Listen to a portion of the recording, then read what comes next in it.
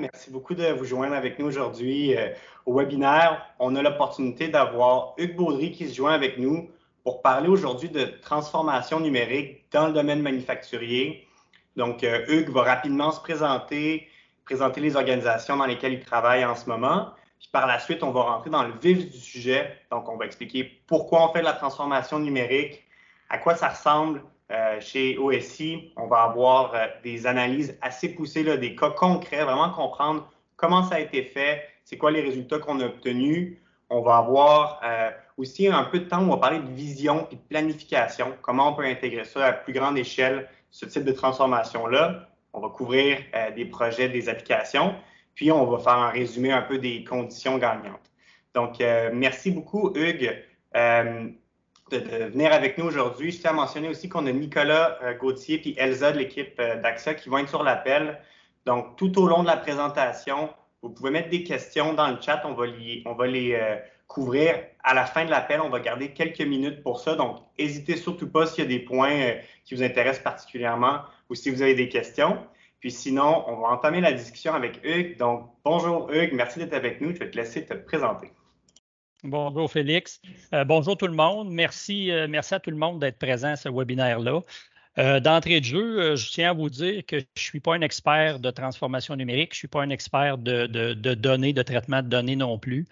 Je suis un dirigeant d'entreprise comme probablement plusieurs d'entre vous qui a à cœur l'évolution de l'entreprise puis qui a choisi la transformation numérique puis l'utilisation des données comme un peu un fer de lance pour propulser l'entreprise vers le futur. Donc, gardez ça en tête, je ne suis pas un expert, mais puis on n'est pas chez OSI, vous allez le voir dans la présentation, on ne fait rien qui est totalement extraordinaire. Par contre, on a une vision, on a décidé que la transformation numérique faisait partie de notre quotidien, puis on avance. Donc, on va vous partager des choses concrètes, un petit peu notre réalité. En étant quand même assez humble dans tout ça. Je vais parler tout au long de la présentation, là, je vais me présenter, là, mais je vais parler beaucoup en jeu, évidemment. Mais sachez qu'un projet de transformation numérique, ce n'est pas le projet d'une personne. Fait que je parle toujours au nom du groupe OSI. On est 80 collègues à travailler ensemble, puis la transformation numérique dans une organisation, ça ne se fait pas par une personne, ça se fait par tout le monde. Il faut que tout le monde embarque là-dedans. Donc, je vais parler vraiment au nom du groupe OSI. Donc, sans plus tarder, je m'appelle Hugues Baudry. J'ai un background en génie mécanique. Donc, j'ai un bac et une maîtrise dans le domaine plutôt technique, mécanique appliquée. Puis, j'ai commencé ma carrière chez Prévost du côté de Sainte-Claire. Prévost, probablement que plusieurs d'entre vous connaissez la compagnie. C'est une très belle compagnie, manufacturier d'autocars qui appartient au groupe Volvo. Donc, j'ai eu la chance d'évoluer dans une compagnie vraiment de niveau mondial avec des pratiques d'affaires de très haut calibre. Évidemment, avec l'avenue de Volvo, ça nous a amené beaucoup d'outils et de façons de faire. Donc, je l'ai appris un petit peu dans le contexte de la grosse entreprise avec des très bonnes pratiques d'affaires. Puis, j'ai eu la chance d'occuper différents postes au niveau de la direction qui m'ont amené à voir les différents secteurs d'organisation, puis comprendre un petit peu le big picture, comment ça fonctionne d'une grande organisation, puis qu'est-ce qui est efficace, qu'est-ce qui est moins efficace. Fait que ça a été un petit peu mon parcours chez Prévost. Puis, un élément qui était très important dans ce parcours-là, c'est le côté, je dirais, lean manufacturing. Prévost, dès 1993, quand je suis arrivé là, implantait le Toyota Production System dans son usine. Donc, c'est quand même assez bien. On avait même un consultant qui venait du Japon pour nous aider. Donc, on a été élevé un petit peu dans la culture du lean puis dans la culture de la valeur ajoutée dans ce qu'on fait au niveau efficacité opérationnelle. Donc, c'est un peu le background que j'ai. Puis, c'est à un moment donné, après, je pense que j'ai fait de 23 ou 24 ans chez Prévost, à un moment donné, je me suis dit, ce serait le fun de prendre cette expérience-là puis de ramener ça à plus petite échelle dans une compagnie qui est agile puis qui est motivée à l'évolution, face à l'évolution. Puis c'est ce que j'ai trouvé chez OSI. Donc, en 2017, j'ai fait le saut du côté d'OSI. Puis depuis ce temps-là, ça va très, très bien avec l'équipe. Là, on évolue vite. Donc, qui est OSI? Le groupe OSI, c'est deux compagnies complètement distinctes. Mais on a un comité de direction qui est unique. D'un côté, on a OSI Machinerie. OSI Machinerie, c'est un OEM. Donc, on conçoit, on fabrique, on installe, puis on supporte des équipements pour la transformation du bois. On a des clients, évidemment, au Québec, au Canada, beaucoup aux États-Unis, puis on est en train de développer l'Europe. Donc, c'est une compagnie qui a une portée mondiale. Puis de l'autre côté, OSI Précision, c'est je dirais, un assez gros sous-traitant industriel. On offre du clé en main. Évidemment, on a une force de frappe au niveau de l'usinage. On a à peu près une quarantaine de machinistes pour vous donner une idée. On a beaucoup, beaucoup de CNC, beaucoup de cellules de travail. On a beaucoup de postes de soudage. On fait de l'assemblage. Donc, on offre vraiment un clé en main à ce niveau-là. On dessert beaucoup de secteurs d'industrie lourde. Donc, on est dans la grosse hydraulique, on est dans le forestier, on est dans l'énergie, principalement l'hydroélectricité, on est dans l'équipementier industriel, on est dans le minier, puis un petit peu dans le pétrolier aussi. Donc, on est assez niche dans nos secteurs. Puis, peut-être pour ajouter là, sur la fabrication, j'avais vu des photos de tes installations avant de visiter. Puis ça donne un peu le vertige parce qu'on voyait des grosses machines CNC. Puis quand je les ai visitées en personne, il y a un humain complet qui rentre dedans. Là. Donc, vous avez de l'équipement assez spécialisé pour la fabrication de grandes dimensions, justement pour répondre aux besoins de vos différents clients dans l'industriel. Effectivement. Juste peut-être avant de... Juste un petit peu mon but que je voulais mentionner avant de commencer la présentation, on est une PME, on est 80 employés, on n'est pas tellement gros, mais on n'est pas petit non plus. Mais mon but aujourd'hui, c'est de montrer que n'importe quelle grosseur d'entreprise, petite, moyenne, grosse, en travaillant avec les données, on peut vraiment, vraiment faire progresser notre efficacité opérationnelle. Puis ça fonctionne, ça va bien, puis ça va vite. Fait que c'est un peu ça que je veux démontrer aujourd'hui. Puis, une des raisons pour laquelle je t'avais approché dans ce contexte-là, j'ai été impressionné lorsque j'ai visité les installations, puis tu m'expliquais que c'est le fruit d'une série d'améliorations qui ont mené au niveau où vous êtes aujourd'hui. Donc, j'ai vraiment hâte que les gens écoutent puis voient un peu comment tu t'es rendu là. Donc, peut-être pour lancer le thème, on parle beaucoup de transformation numérique. Par où on commence? Pourquoi on fait ça? C'est des questions que les entreprises se posent. Je pense que chaque entreprise a différentes raisons ou partent à un différent stade, mais toi, dans ton expérience, Hugues, pourquoi ça a été un avantage compétitif? Tu parlais que tu as apporté ton expérience de prévôt, tu as vu que chez OSI, c'était une belle opportunité. Explique-nous comment ça s'est passé et comment tu voyais ça. Bien, tout d'abord, quand je suis arrivé ici chez OSI, j'ai réalisé qu'il y avait quand même déjà une très bonne fondation. C'est une compagnie qui est, dès le départ, qui était très ordonnée. Il y a beaucoup de lignes qui étaient faites dans le passé. C'était pas parfait, c'était pas fait à 100%, évidemment, comme à bien des endroits. Mais assez rapidement, par la nature des activités et tout ça, ce que j'ai réalisé, c'est que le 75% de chemin de fait au niveau du lean plus traditionnel, on pouvait l'arrêter là puis continuer le lean, mais à travers la transformation numérique. Fait que ce qu'on s'est mis à faire, c'est de regarder tout ce qui pouvait être fait pour éliminer notre NVA, accélérer notre efficacité, mais à travers des projets qui se basent sur l'utilisation des données et la transformation numérique. Fait que ça a été la décision qu'on a prise à ce moment-là. Puis, quand on travaille avec les données, c'est très rapide, les améliorations qu'on peut amener au niveau de l'efficacité. Fait que ça, c'est une des premières raisons pourquoi faire une transformation numérique. La deuxième, qui est fondamentale, puis ça, je pense que vous l'avez probablement tout entendu, mais on ne fait pas un projet de transformation numérique pour faire un projet de transformation numérique. On doit avoir un enjeu adressé. Il faut toujours partir du besoin d'organisation ou de l'enjeu. Puis à partir de là, si on voit qu'on peut avoir un projet en transfo numérique qui peut adresser l'enjeu, bien là, on a un bon match. Mais il faut partir de l'enjeu. Le troisième point qui est fondamental, puis c'est un des éléments que j'aimerais que vous reteniez aujourd'hui, c'est la puissance des données. Moi, ça me fascine toujours. Puis je vais vous donner un exemple qui est hyper banal, puis tout le monde va dire, ben oui, c'est évident, tout le monde fait ça. Mais quand même, on peut capturer une donnée qui est le temps pour fabriquer une pièce. Fait qu'on a une donnée, on peut avoir un indicateur avec ça. On peut capturer une autre donnée qui est le taux horaire de la cellule où on fabrique la pièce. Fait qu'on a deux données, on peut avoir deux indicateurs, mais soudainement, avec deux données, on peut en avoir un troisième qui est notre coût de revient. Comment nous coûte la pièce. Puis si on a le prix de vente, on peut aller chercher notre marge. Donc, ce que je veux exprimer, c'est quand on est rendu d'une organisation qu'on a suffisamment de données, les indicateurs qu'on peut générer, les outils d'aide à la décision, les décisions automatiques basées sur des données, ça devient exponentiel, ça devient hyper puissant. Puis on commence à le constater chez OSI.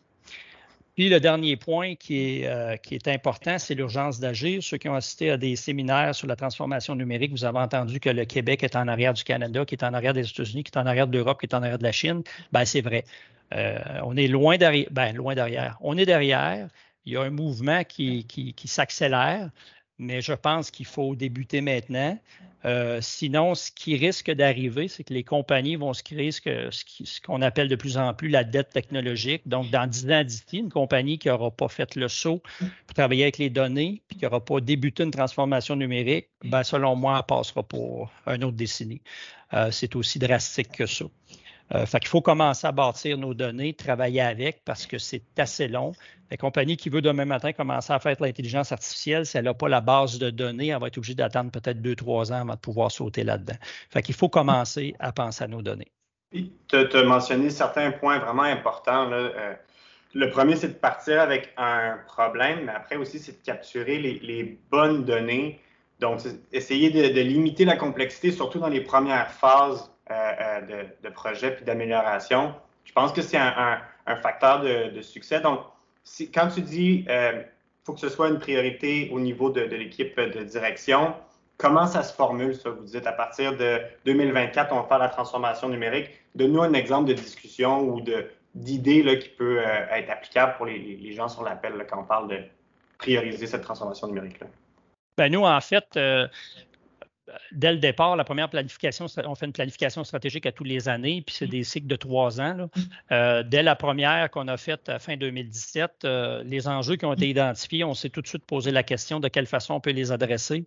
Puis assez rapidement, je dirais que la plupart des projets qu'on a mis sur la table, ben, on avait des solutions numériques qui pouvaient les adresser. Fait que ce qu'on a fait, c'est qu'à la fin de l'exercice, chacun dans son plan directeur, évidemment, chaque directeur autour de la table a son plan directeur, tout le monde avait des projets de transformation numérique dans son plan pour l'année à venir. Fait que ça a été comme, je dirais, relativement naturel, là. On s'est tourné vers ça. Puis je pense qu'il y a une combinaison de parler avec d'autres entreprises, voir qu'est-ce qui se fait, trouver des parallèles avec les défis qu'on a. C'est une bonne façon de prioriser puis de commencer le processus. Ce qui m'amène un peu à la prochaine partie de la conversation. Chez vous, comment ça se passe en ce moment quand on parle de ces priorisations-là? Qu'est-ce qui est le cœur de votre transformation numérique en ce moment, ou peut-être même dans les dernières années que tu crois qu'il est cohérent là, pour les gens sur l'appel? Bien, au niveau, à très haut niveau, pour nous, la transformation numérique, ça couvre toute l'organisation. Donc, c'est d'intégrer des solutions ou des technologies numériques qui utilisent évidemment les données pour optimiser nos activités manufacturières, mais aussi nos processus administratifs. Fait que ça ne touche pas juste l'usine. On a tendance à oublier les bureaux là-dedans, mais il y a beaucoup de gains à aller chercher en transformation numérique au niveau des bureaux. Au niveau des enjeux, notre enjeu à nous, il y a 5 ans, c'est parti d'une réflexion où on voulait continuer à être un choix numéro 1 pour nos partenaires, pour nos clients. Donc, choix numéro 1, notre réflexion nous a poussé à dire, OK, il faut être numéro 1 au niveau de la qualité pour nos clients. Il faut en venir à ce qu'on respecte les dates de livraison qu'on donne à nos clients. Puis, il faut avoir des coûts compétitifs. Puis, au-dessus de tout ça, on gère à peu près 900 jobs en parallèle actifs à chaque jour. Chaque job est custom. Chaque job correspond à une commande, ni plus ni moins, ou à peu près. Donc, ça devient très complexe. Bien, on veut devenir prévisible. On voulait devenir prévisible parce que ce n'est pas toujours évident de l'être dans un contexte comme ça. Fait que ça, c'était nos enjeux de base qui nous ont amenés vers la transformation numérique. Au niveau automatisation, je participe souvent à des séminaires, des conférences où on parle de robots et tout ça. Puis je rêve le jour où on va voir un robot jaune ou un robot gris dans nos murs, mais on n'a pas une usine à robots parce que on fait des grosses pièces. On peut faire des pièces de plusieurs milliers de livres la pièce. On a des petits volumes, des pièces hyper complexes. La manutention devient un enjeu. Donc, ce n'est pas une usine. On n'a pas beaucoup de repeat. C'est difficile d'installer des robots. Donc, pour nous, l'automatisation, c'est beaucoup de quelle est la valeur ajoutée qu'on fait dans nos opérations, on va la maximiser, puis quelle est la NVA qu'on fait, puis ça, on va l'automatiser. Donc, c'est beaucoup ça notre mindset. Puis, on se sert aussi beaucoup de nos données pour des prises de décision ou pour des décisions automatiques ou des actions automatiques. Fait que ça, c'est un peu les grandes lignes de la transformation numérique chez OSI. Puis la prochaine slide, je voulais juste illustrer un petit peu que les données chez OSI, je ne sais pas si c'est possible de passer à la prochaine slide. Avant qu'on passe, je voudrais okay, juste revenir sur, tu as dit quelque chose de très intéressant en automatisation. Je pense qu'il y a des idées préconçues là, que l'automatisation, comme tu as dit, c'est soit des robots automatiques ou de l'intelligence artificielle qui prend des décisions pour tout le monde, mais en fait, c'est propre à une entreprise. C'est propre au type de produit que vous bâtissez.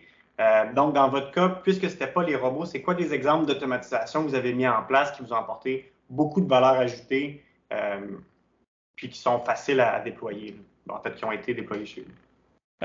Tantôt, j'ai plusieurs exemples concrets qu'on a faits, mais je peux en nommer un qui est très intéressant. C'est un projet, on a automatisé le traitement des payables chez nous. Donc, ça, plusieurs ont déjà commencé à entendre le terme RPA, des robots de processus administratifs. Donc, on automatise tout simplement, évidemment, les payables, vous savez comment ça fonctionne. On émet une commande d'achat, puis on reçoit une facture, puis manuellement, on doit vérifier que la facture correspond à la commande d'achat. Donc, on vérifie tous les champs, puis si tout est correct, on peut passer au paiement. Donc, on a développé, c'est-à-dire qu'on a introduit ici un logiciel OCR de reconnaissance de champs, de caractères. Puis, on a, en fait, Hubert, qui est notre champion en transformation numérique, a démystifié un petit peu le fonctionnement de ce logiciel-là. On voulait le maîtriser à l'interne et non pas avoir une solution clé en main.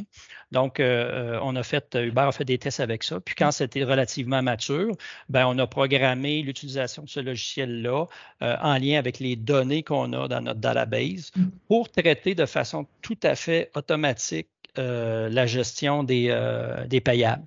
Donc, en faisant ça, ben, on a possiblement évité d'être forcé d'embaucher une personne de plus au niveau de la comptabilité pour faire ces opérations-là. C'est un exemple parmi d'autres. Super. Peut-être pour reprendre de ce que tu as dit au début, il y a de l'automatisation, mais aussi au niveau administratif. Puis quand on regarde au niveau de la compagnie va aussi vite que le maillon le plus lent, en fait. Là. Donc, s'il y a des bottlenecks, il faut les identifier. Puis l'automatisation, ça peut être une solution. Regardons le cycle que tu as présenté. Explique-nous vraiment comment ça fonctionne puis comment chacun des morceaux sont liés les uns aux autres. Ouais, en fait, ce que je voulais vous principalement illustrer là-dedans, c'est très schématique, puis je ne perdrai pas de temps dans le détail des images, mais c'est de montrer que des données chez OSI, ben, c'est pas juste on rentre des données au départ, puis à la fin du cycle complètement de fabrication, on récolte quelques données, puis on fait des comparatifs. C'est qu'à chaque étape, disons qu'on divise notre cycle de production en 3 phases, comme une phase de préparation où on reçoit les soumissions, on fait les mises en production, on planifie. Après ça, il y a une phase de réalisation, puis à la fin, on capture des informations, puis ça nous permet de faire de l'amélioration pour les prochaines pièces qu'on va faire. Mais dans ces 3 phases-là, chacune des phases, on utilise des données, on capture des données, puis on génère des données qui ressortent. Donc, dans chacune des phases. C'est ça qui est important, c'est que pour nous, l'utilisation des données, ce n'est pas juste un input au départ puis un output à la fin. Ça fait partie, c'est au cœur de nos activités, ça fait partie de toutes les étapes qu'on fait. Puis vous allez le voir tantôt quand je vais présenter des exemples concrets. Vous allez voir jusqu'à quel point on en capture au fur et à mesure de notre production. Puis effectivement, c'est des cycles qui vont s'améliorer. Donc, une fois qu'on est capable de comprendre en détail qu'est-ce qui s'est passé, on peut mieux capturer par la suite ou mieux comprendre comment il y a des indicateurs en amont qui ont une influence sur la fabrication, sur les résultats finaux. Donc, je pense que c'est bien schématisé, c'est bien simplifié aussi pour un ingénieur. C'est des beaux visuels, c'est pas trop lourd, mais ça peut être simple. Ça ne veut pas dire que c'est facile, mais si on a cette idée-là de garder ça simple, puis d'avoir une utilisation cyclique pour s'améliorer, je pense que c'est des points forts. Là. Exact. On a parlé en tant qu'organisation d'avoir un plan stratégique à haut niveau sur 3 ans, de le réviser à chaque année, d'impliquer les membres de l'équipe de direction. Un des segments vraiment importants là-dedans, c'est votre vision de numérisation. C'est des projets à long terme. En fait, c'est une vision à long terme, mais qui est réalisée avec une série de petits projets. Peux-tu nous parler comment ça fonctionne chez vous et qu'est-ce que tu as implémenté là, à ce niveau-là? Bien, la vision qu'on a, nous, de la transformation numérique, on peut la diviser en 3 éléments fondamentaux. Le premier, là, c'est la fondation, c'est vraiment notre base de données. Donc, toutes les données pertinentes, les données qu'on juge pertinentes pour le moment ou pour le futur, on les capture, on les structure, puis on les réutilise. Ça, c'est sans données, tu peux à peu près pas faire de projet de transformation numérique. Donc, ça, c'est l'élément de fondation. Puis l'autre chose qu'il faut comprendre avec les données, c'est que plus tard, on va pouvoir faire de l'intelligence artificielle, mais on ne sait pas nécessairement ce qu'on va faire comme projet encore. Mais on va avoir les données propres pour le faire. Ça, c'est super important. Fait que ça, c'est notre premier élément de la vision. Le deuxième, ben, c'est un peu l'état désiré vers où on veut s'en aller. Ça peut paraître philosophique, mais pour moi, c'est l'efficacité pure. C'est-à-dire, on veut devenir une usine qui est connectée de façon numérique, c'est-à-dire plus de papier, juste du numérique, où la bonne information est fournie à la bonne personne, au bon moment, au bon endroit. Fait que ça a l'air très simple, banal à la limite, mais si on y pense comme il faut, c'est comme notre phare au loin, c'est notre vision qui va nous amener à un niveau d'efficacité augmenté. Fait que bonne information, bonne personne, bon endroit, bon moment. Fait que, puis finalement, ben, le troisième élément de notre vision, c'est qu'il faut tendre à tout transférer la NVA aux machines. Que ce soit un ordinateur, que ce soit une CNC, que ce soit un robot. Les machines, eux autres, de la NVA, ils en prennent à l'infini, puis ils disent pas un mot, puis ils sont capables d'en prendre, ils ont cette capacité-là. Fait que la NVA, il faut la transférer absolument aux machines, automatiser ça. Peut-être aussi, quand on parle de collecte de données, là, des fois, on complexifie ça, puis on a besoin d'avoir des appareils 100% connectés. Les premières phases de collecte de données, à quoi ça ressemblait chez vous? Le papier, c'est correct dans certains contextes. Comment on peut rapidement avoir des données qui sont propres et utilisables? Ben nous, premièrement, on a notre filet, là, on n'a pas un ERP comme tel. Ça peut paraître drôle à dire, là, mais on a comme un ERP par défaut. Notre base de données, c'est FileMaker.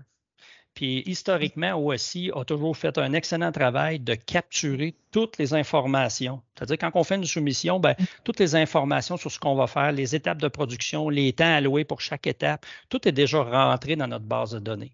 Fait qu'après ça, si on veut faire le parallèle avec notre estimé, ben, on a mis en place, ça fait plusieurs années, des systèmes de scan. Toutes les étapes, les moindres petites étapes sont scannées à l'entrée, à la sortie de la tâche. Puis vous allez le voir, je vais vous l'expliquer un petit peu plus loin tantôt, ce qui fait que ça, c'est des données propres qu'on cumule dans le cadre de nos opérations manufacturières. Maintenant, le scan, on tend à le remplacer parce qu'on est en train de mettre des ordinateurs à toutes les cellules de travail, puis éventuellement, les gens vont directement rentrer l'information sur ordinateur. Donc, on va complètement sortir les scans de l'usine, mais on va avoir la même fragmentation au niveau des captures de données. Donc, c'est ça. Ça va être la donnée plus facile à utiliser, puis le niveau de... En fait, l'effort pour capturer la donnée va être réduit, donc plus efficace. Exact. Oui, parce que c'est important. Là, on parle de données. Là, il faut que les données puis la génération des indicateurs qu'on en fait, il faut que ça se fasse automatiquement. Il ne faut pas que ça devienne un fardeau puis que ça devienne une tâche qui prenne énormément d'heures dans une semaine parce que là, on s'éloigne de l'efficacité. Il faut que ça se fasse pratiquement automatiquement. Automatiquement, puis en continu aussi, là, j'ai travaillé avec différentes organisations. Moi, dans mon expérience personnelle, on avait des blitz de collecte de données à la fin du quart. Donc, on fait un gros effort de consolider de l'information qui est sur des papiers, sur des PDF. Puis, on rassemble tout ça pour avoir de la donnée. Puis, finalement, durant le reste du quart, on ne s'en sert pas. Puis, on va faire le même exercice à la fin. Donc, ça devient un outil qui est très ponctuel, peu efficace, alors que dans ton cas, c'est à l'inverse. C'est en continu. Puis, ayant visité vos installations, là, je peux confirmer que tout le monde interagit avec les différents outils qui sont disponibles pour s'assurer que ce soit tout le temps mis à jour de façon efficace. Là. Exact. Puis l'autre élément que par rapport à la planification que est important de mentionner, c'est que tantôt, Félix, tu me demandais comment tout ça est parti. Puis il faut mentionner que, puis ça, je le recommande fortement si pour certains, ce n'est pas fait, c'est qu'en début 2018, on a fait affaire avec Productique Québec pour un outil numérique. Puis ça, du 4.0, là. Ça nous a donné comme une espèce de toile de fond pour partir parce qu'il faut faire l'état des lieux. Puis il faut faire appel là, à des gens d'externe, des experts pour nous dire, voici où vous êtes, puis j'ai vu d'autres entreprises, vous êtes en arrière, vous êtes en avant, vous êtes dedans, et voici les projets qu'on vous recommanderait de regarder ou les axes de développement potentiels. Fait que ça, on a fait ça, puis ça nous a donné comme un kickstart, là, vraiment intéressant. Puis dernier point, ben, pour avancer avec la transformation numérique, il faut que ça fasse partie de la stratégie. Fait que je l'ai dit tantôt, notre planification stratégique, on couvre ce point-là. Dans tous nos plans directeurs, on a des projets de planification stratégique. C'est même un des piliers. On a 4 piliers dans notre vision, notre plan d'affaires, puis un des piliers qui s'appelle transformer, qui est directement en ligne avec la transformation numérique. Puis un autre des points qui est intéressant chez vous, c'est que non seulement l'équipe de direction est parfaitement alignée avec cet objectif long terme, mais c'est très bien communiqué au travers de toute l'organisation. Puis tu m'expliquais aussi qu'il y a des gens qui sont 100% attitrés à la transformation numérique. À partir de quel moment vous avez fait ce changement-là? Puis comment, c'est quoi les résultats que tu vois là, d'avoir des gens 100% dédiés à la transformation numérique? Bien, pour moi, c'est obligatoire. C'est pas. D'ailleurs, une des difficultés qu'on a rencontrées dans certains projets, plus au départ, c'est que chacun a ses plans directeurs, chaque directeur, puis chacun a ses projets de transformation numérique. Puis quand les projets étaient pilotés par des gens autres que les gens dédiés, bien souvent, ces projets-là, ils sautaient d'un an à l'autre.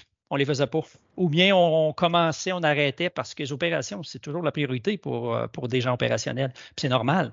Fait que ce que ça faisait, c'est que ces projets-là, ils s'étiraient, on perd de la crédibilité, puis on perd de la motivation. Fait que dès à mon entrée en 2017, on a incorporé Hubert, qui est notre champion transformation numérique. On l'a incorporé dans l'équipe, puis toutes les réalisations passent par lui. Ça ne veut pas dire qu'il exécute 100% de ce qu'il a à faire, mais il ne vit que pour la transformation numérique et le traitement des données chez OSI. Puis on vient d'en rajouter un deuxième récemment, donc on a 2 personnes dédiées à 100%. Si une compagnie ne fait pas ça, ça ne peut pas aller vite. C'est impossible. Non, puis tu l'as bien mentionné, c'est tout le temps une question de priorité. Donc, les gens pour qui la priorité, c'est les opérations, c'est très difficile de libérer le temps. Mais dans le contexte comme le vôtre, où vous avez quelqu'un qui est responsable de ça, qui vient collaborer avec tous les membres de l'organisation pour avoir des très bons résultats. Exact. Parlant de résultats, j'avais hâte à cette section-là, mais on va parler des projets, des exemples concrets. Je te laisse la parole. J'ai vraiment hâte que tu partages avec le reste du groupe certains des exemples que vous avez faits. Tu as parlé un peu tantôt de votre technologie de capture d'informations, mais il y a beaucoup d'autres applications intéressantes que vous faites chez OSI. Oui, puis ce que je voulais illustrer dans les exemples, c'est à quel point on utilise des données puis qu'on produit des données avec ce qu'on fait. Je n'irai pas dans le détail parce que ça devient granulaire, mais jusqu'à un certain niveau, ben, le premier point, capture des données opérationnelles, tantôt je le disais un petit peu, c'est que nous autres, chaque job, disons qu'il y a 900 jobs actifs sur le plancher en temps réel, c'est du custom, donc c'est compliqué à gérer, c'est comme une toile d'araignée. Mais pour chaque job, il y a différentes étapes.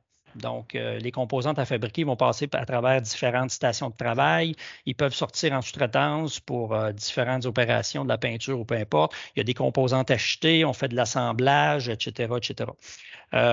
Donc, chaque étape, elle est capturée. Aujourd'hui, c'est des scans. Donc, on vient scanner quand on débute l'étape, quand on finit l'étape.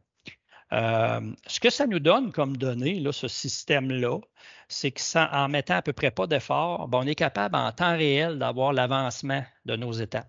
En temps réel. On est capable de savoir quand les gens vont se puncher, disons, pour sortir une pause ou l'heure du dîner ou la fin de journée, ils vont rentrer le nombre de pièces qu'ils ont complétées sur le lot. Donc, on connaît en temps réel le nombre de pièces faites. On connaît ce que ça nous donne comme résultante, le temps requis pour chaque étape. Pas chaque commande, mais chaque étape. On sait qui a fait quoi dans le détail.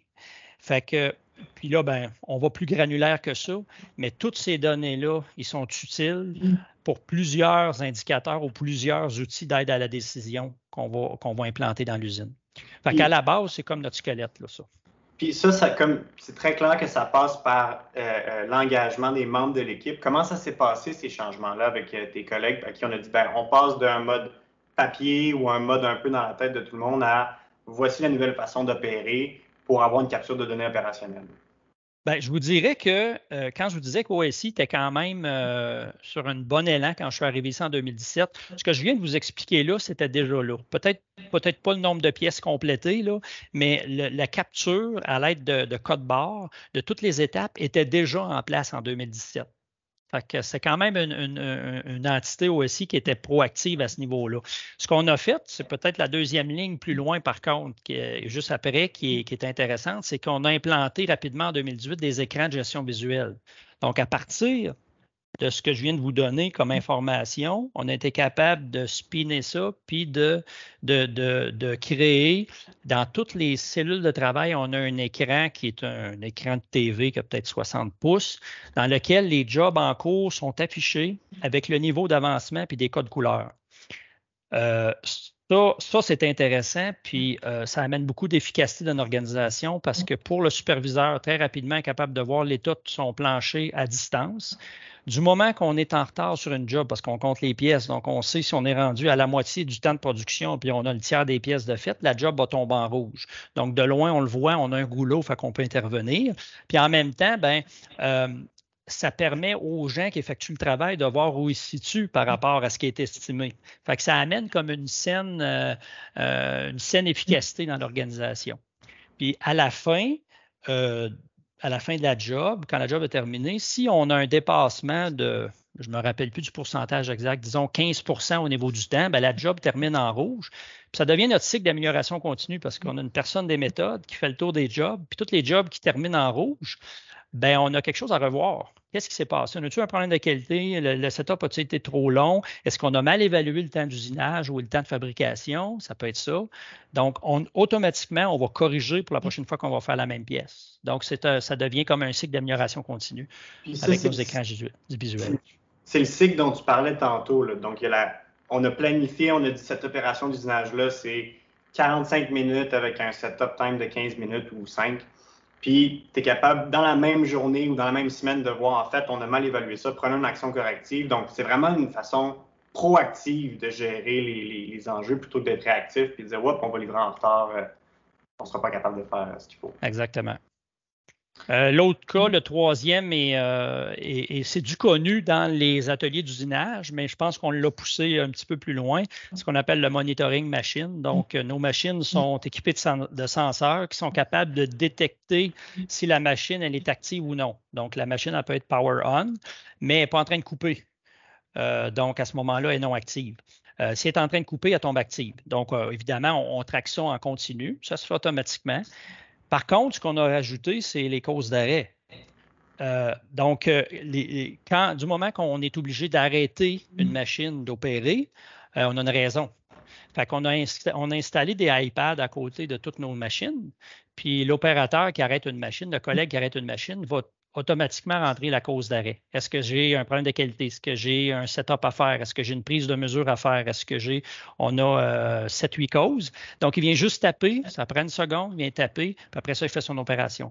Ce que ça fait, ça nous donne un paquet de données. Puis quand on veut faire encore là de l'amélioration continue, on veut augmenter le TRG à une cellule de travail, TRG étant le taux de rendement global. Si on sait qu'on a une machine qui coupe ou qui est active à, je ne sais pas, 65% du temps dans une cellule, si on se donne comme objectif de la monter à 70, c'est quand même pas négligeable, des bons de 5%, là, on est capable de dire, OK, c'est quoi notre cause d'arrêt principale? 72% du temps, c'est parce qu'on arrête pour mesurer la pièce. OK?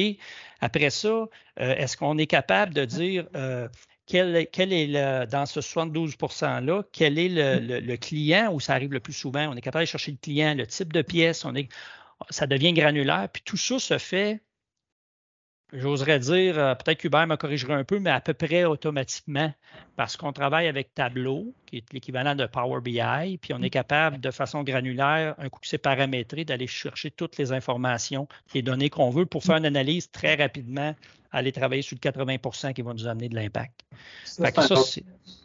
Oui, pardon, vas-y. Non, vas-y, Félix. J'allais dire aussi, ça, c'est une autre façon importante de travailler avec les données.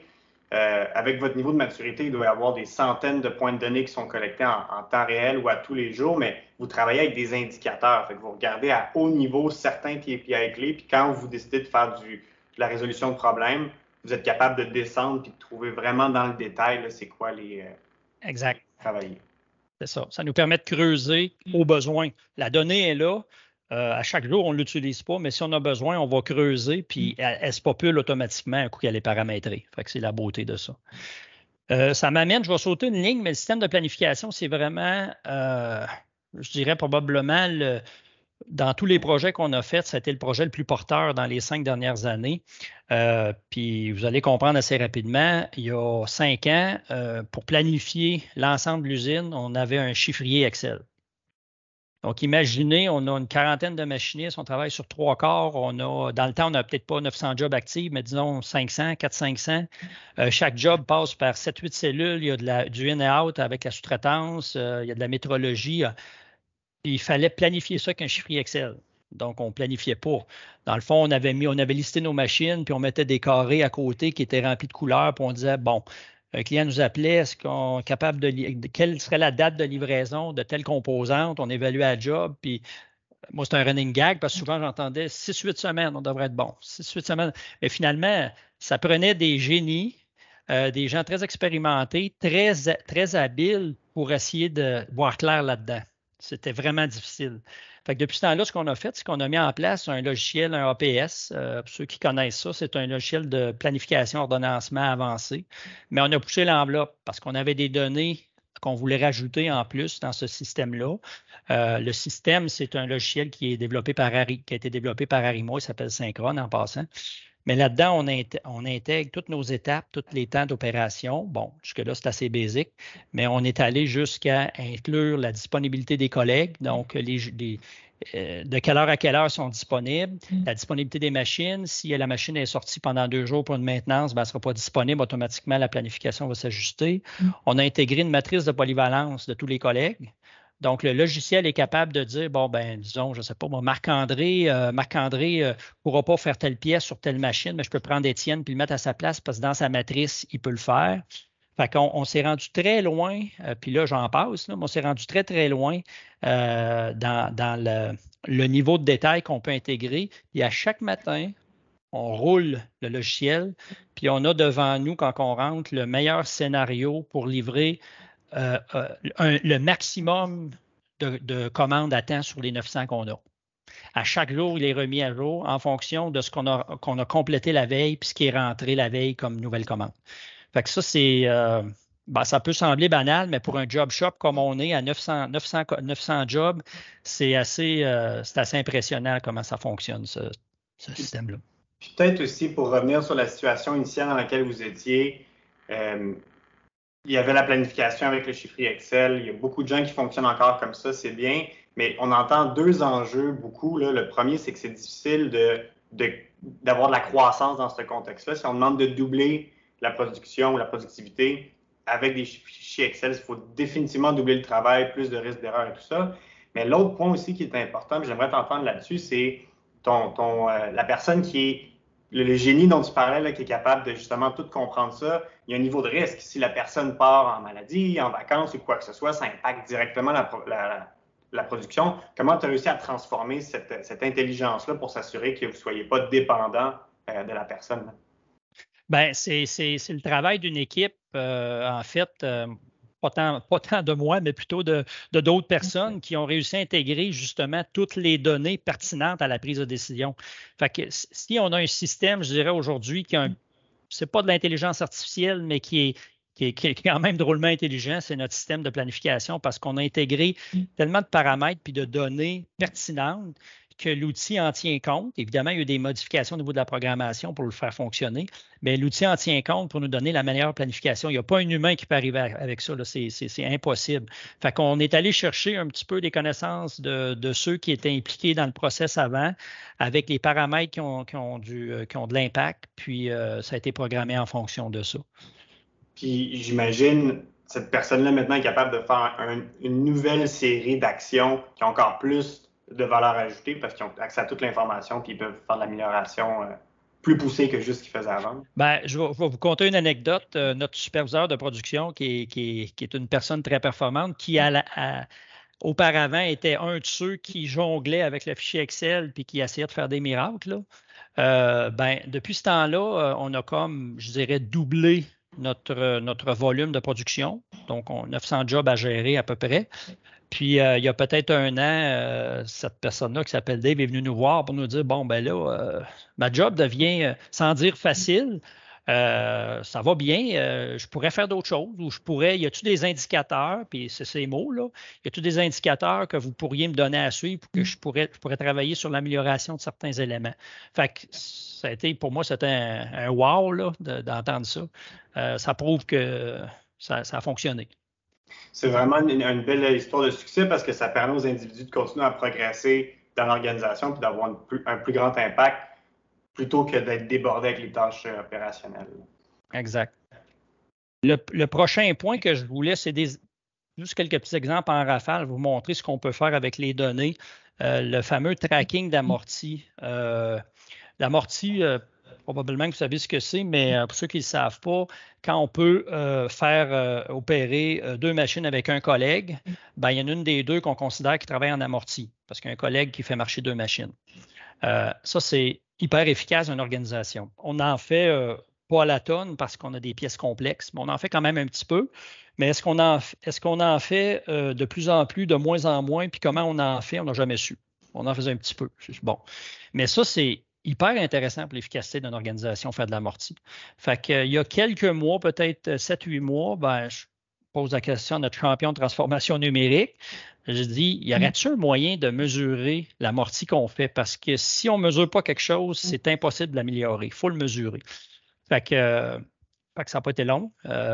Puis là, ben, selon moi, ça se compte en quelques heures où la solution, elle était pensée, puis programmée, je dirais que ça s'est fait, c'est une question de 2 jours, possiblement, 2-3 jours, mais c'est que dans le fond, on a tout simplement utilisé 2 paramètres, là, je le simplifie, là, mais vu qu'on monitore nos machines, on sait quand la machine est active, quand elle est en train de couper, puis comme les gens scannent sur les jobs, bien, on est capable de mettre en même temps si la machine est en train de couper, mais qu'il n'y a pas aucun collègue de scanner dessus, on est en amorti. Bang, on venait de créer un indicateur d'amorti. Fait que c'était juste en superposant deux données qu'on a, fait que c'est gratuit. Puis maintenant, à chaque semaine, on connaît notre nombre d'heures d'amorti, on connaît notre top 3 des machines en amorti. Fait que là, soudainement, ben Dave a quelque chose pour travailler. On a un indicateur pour s'améliorer.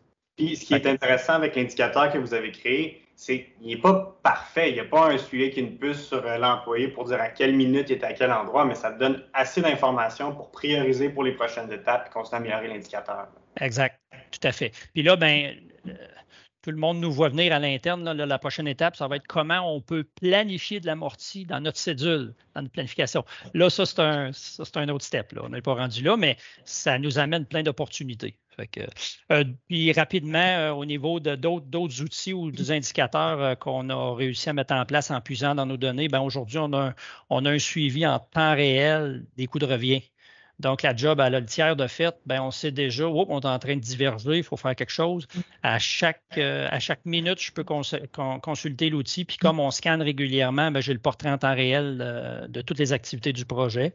Au niveau des marges, on est capable de faire des analyses de marges détaillées par période, par client, par type de job, par machine. Puis ça, c'est le fun, parce que des fois, on voit qu'une machine, quand on se met à faire la marge par machine, on n'a peut-être plus besoin de cette machine-là, on va en acheter un autre. Là. Fait que c'est des outils d'aide à la décision qui sont très porteurs. Là. Fait que, mais tout ça vient gratuitement quand tu as tes données. Là. Puis, un autre point vraiment intéressant, c'est que des fois, on a des billets, on a l'impression, on a acheté une super machine qui peut faire, je sais pas, du 5-6 axes là, en continu. On a l'impression que ça va être très performant, mais quand on regarde la réalité puis les vrais chiffres, finalement, elle ne roule pas autant qu'on pensait. On n'a pas mis les jobs les plus intéressants dedans. Donc, la donnée qui est bien capturée, ça devient la vraie source de vérité, puis ça permet d'identifier le décalage entre ce qu'on pensait et ce qui se passe réellement. Exact. Puis là, ben, le prochain step, ben, c'est la dernière ligne, c'est de tomber de plus en plus dans le prédictif. Donc, on a quelques indicateurs. Donc, à chaque matin, je suis capable d'ouvrir le système de planification puis de dire si on exécute le plan qu'on a en avant de nous avec des jobs placés dans les 6-8 prochains mois, ben, on va livrer à 87 %. Je le vois. Donc, si on ne fait rien, on exécute le plan, on livre à 87 %.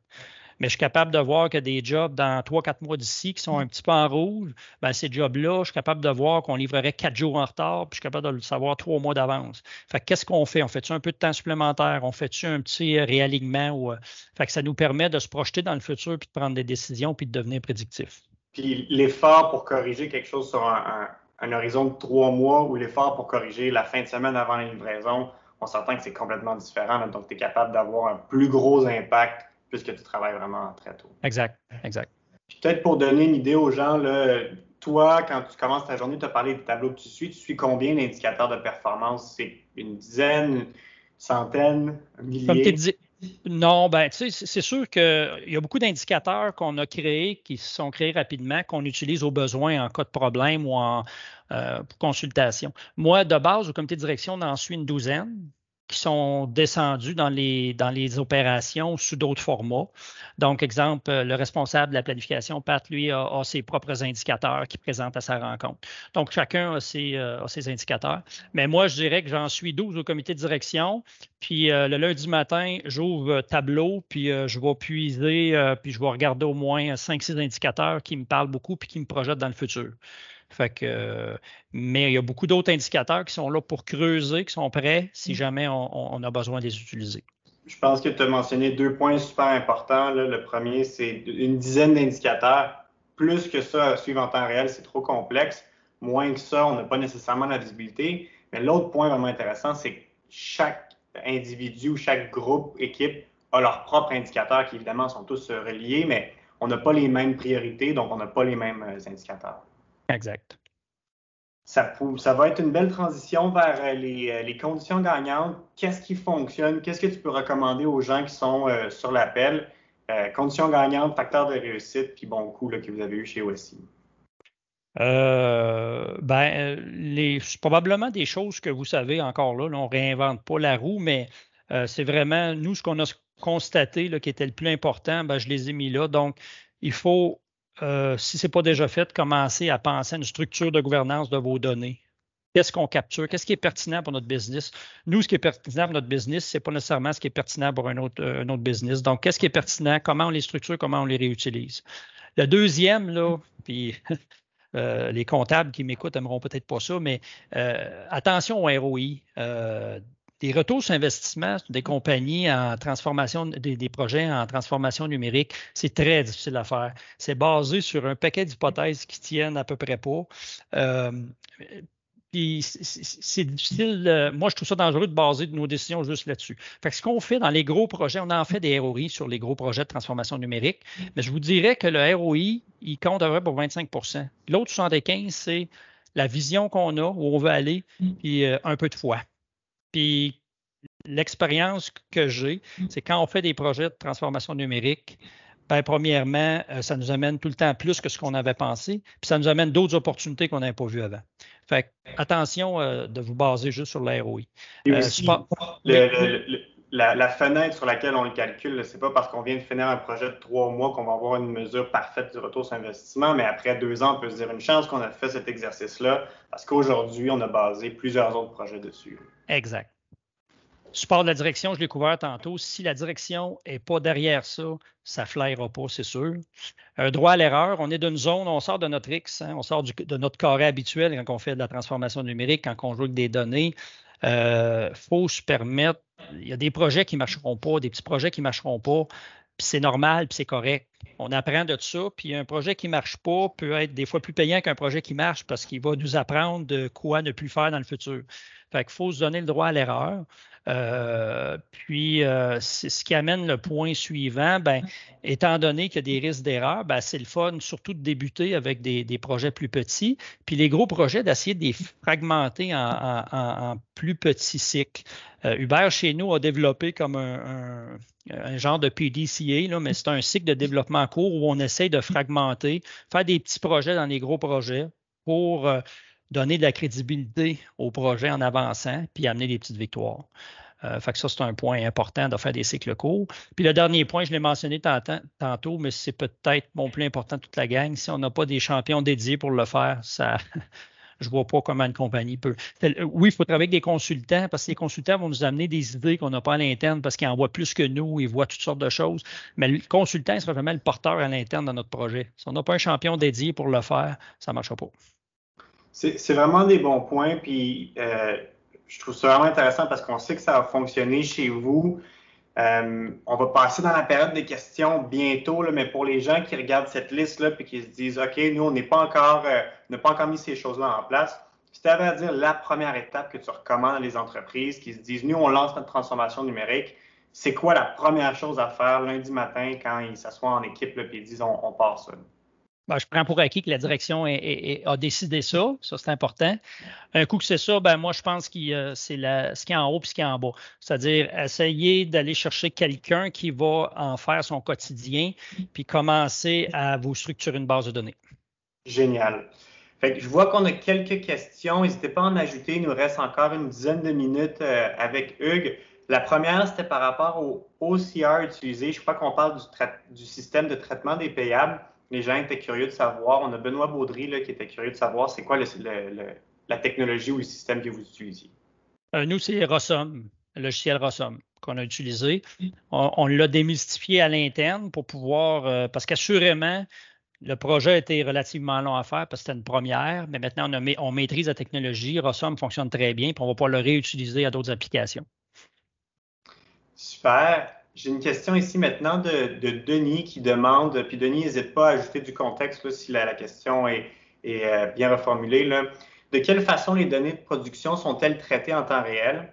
Par exemple, s'il y a un écart entre les temps standards et les temps réels, y a-t-il une action immédiate et par qui? Oui, ben en fait, ils sont traqués parce qu'on a un tableau où on est capable de suivre toutes les étapes. Puis, en réalité, on prend action si on voit qu'on est en train de diverger. Puis, ben là, il y a une discussion avec les gens responsables de l'opération pour voir, OK, est-ce que le setup a été plus long? Est-ce que tu penses te rattraper? Tout ça. Fait qu'il y a beaucoup de communication rendue là. On n'a pas d'automatisme pour prendre action, mais au moins, les flags sont levés. Puis après ça, on a une communication pour prendre action là, ensemble.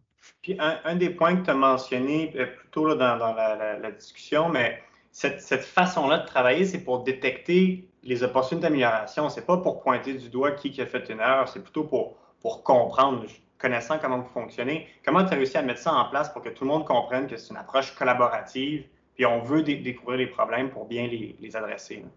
C'est une bonne question parce que quand on a introduit les écrans visuels, on a des collègues qui sont hyper performants puis qui voyaient du rouge à côté de leur nom parce que les noms sont inscrits, là, on va jusque-là. Là.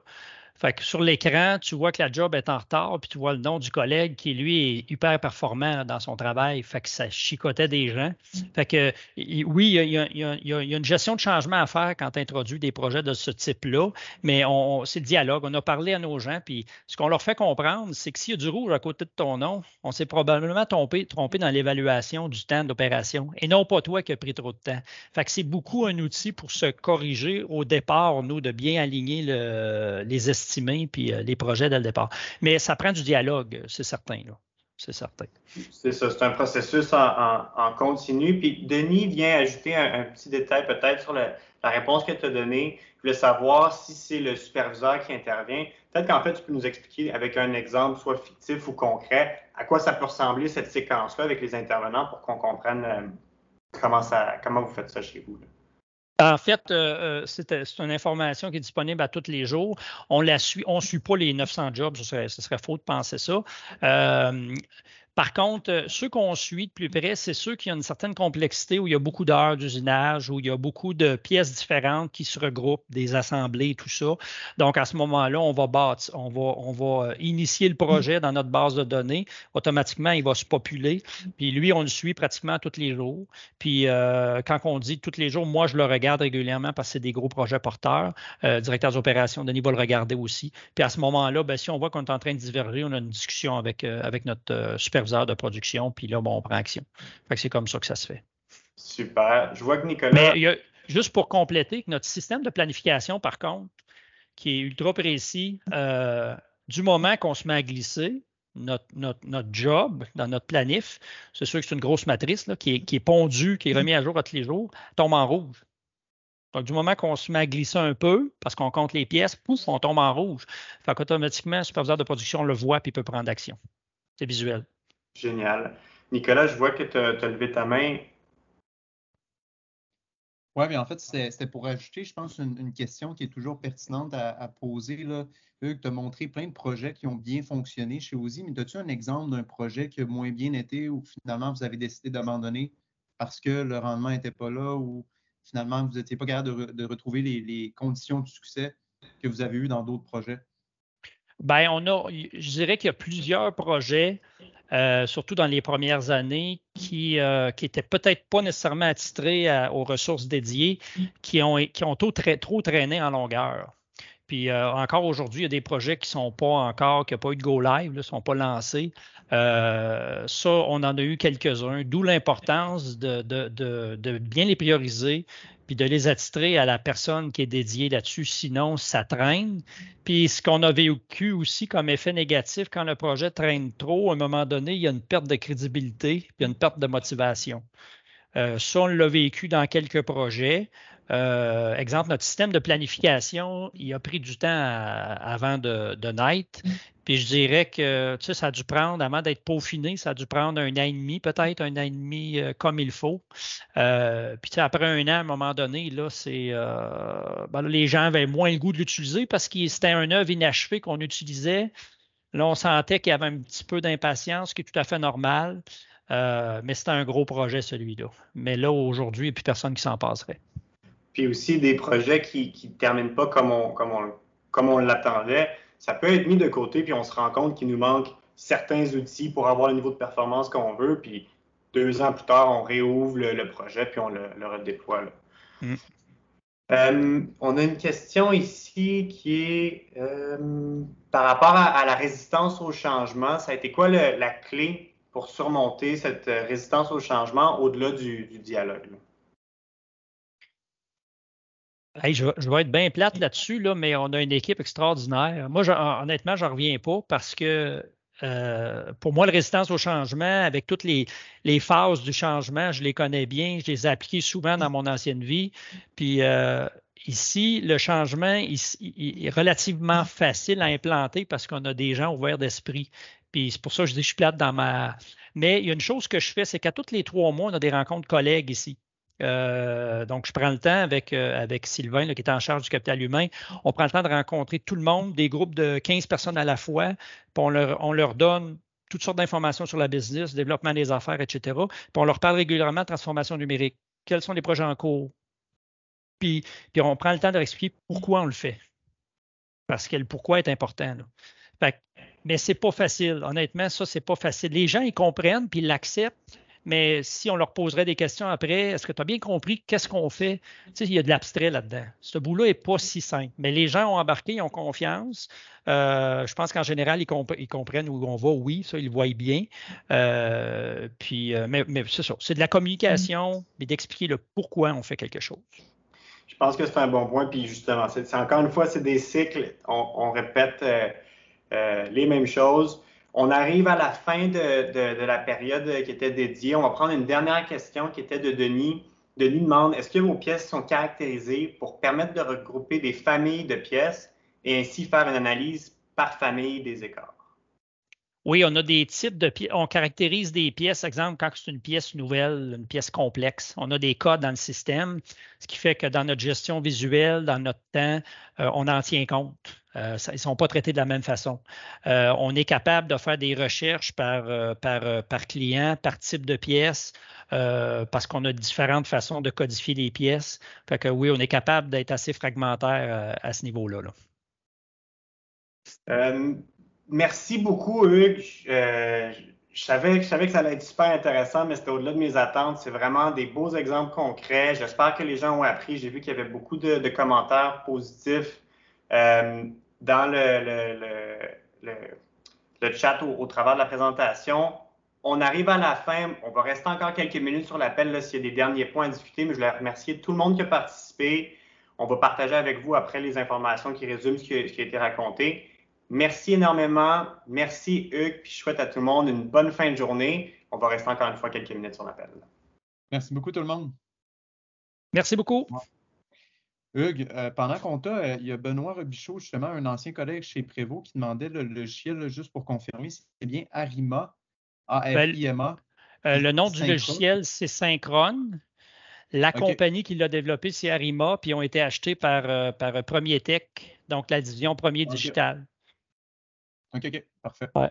Donc, Benoît, je connais Benoît, il peut m'appeler, puis je lui donnerai Jean-Pierre Fontaine, qui était l'ancien président d'Arima, je pourrais lui donner le contact. OK. Super. Il y avait mis un lien vers le logiciel là, dans les commentaires. OK. Génial. Donc, non, c'était super intéressant. Merci beaucoup, Hugues. Je pense qu'on va avoir besoin d'avoir une deuxième édition dans quelques mois. Là. Il y a beaucoup de matériel très intéressant qui a été partagé. Je pense aussi que vous avez des beaux projets en cours. J'ai hâte de voir comment ça va se déployer chez vous. Puis félicitations pour les beaux résultats en Europe. Là. Je sais que vous aviez des conférences là-bas. C'est le fun de voir l'entreprise comme la vôtre avoir un rayonnement international. Oui, puis on n'est pas si gros, hein, fait que ça prouve qu'il ne faut pas être une multinationale pour emboîter le pas. Fait que merci à vous. Ben, merci à tout le monde. Passez une excellente fin de journée. Puis on se reparle bientôt. Au revoir. Merci. Bye bye. Au revoir.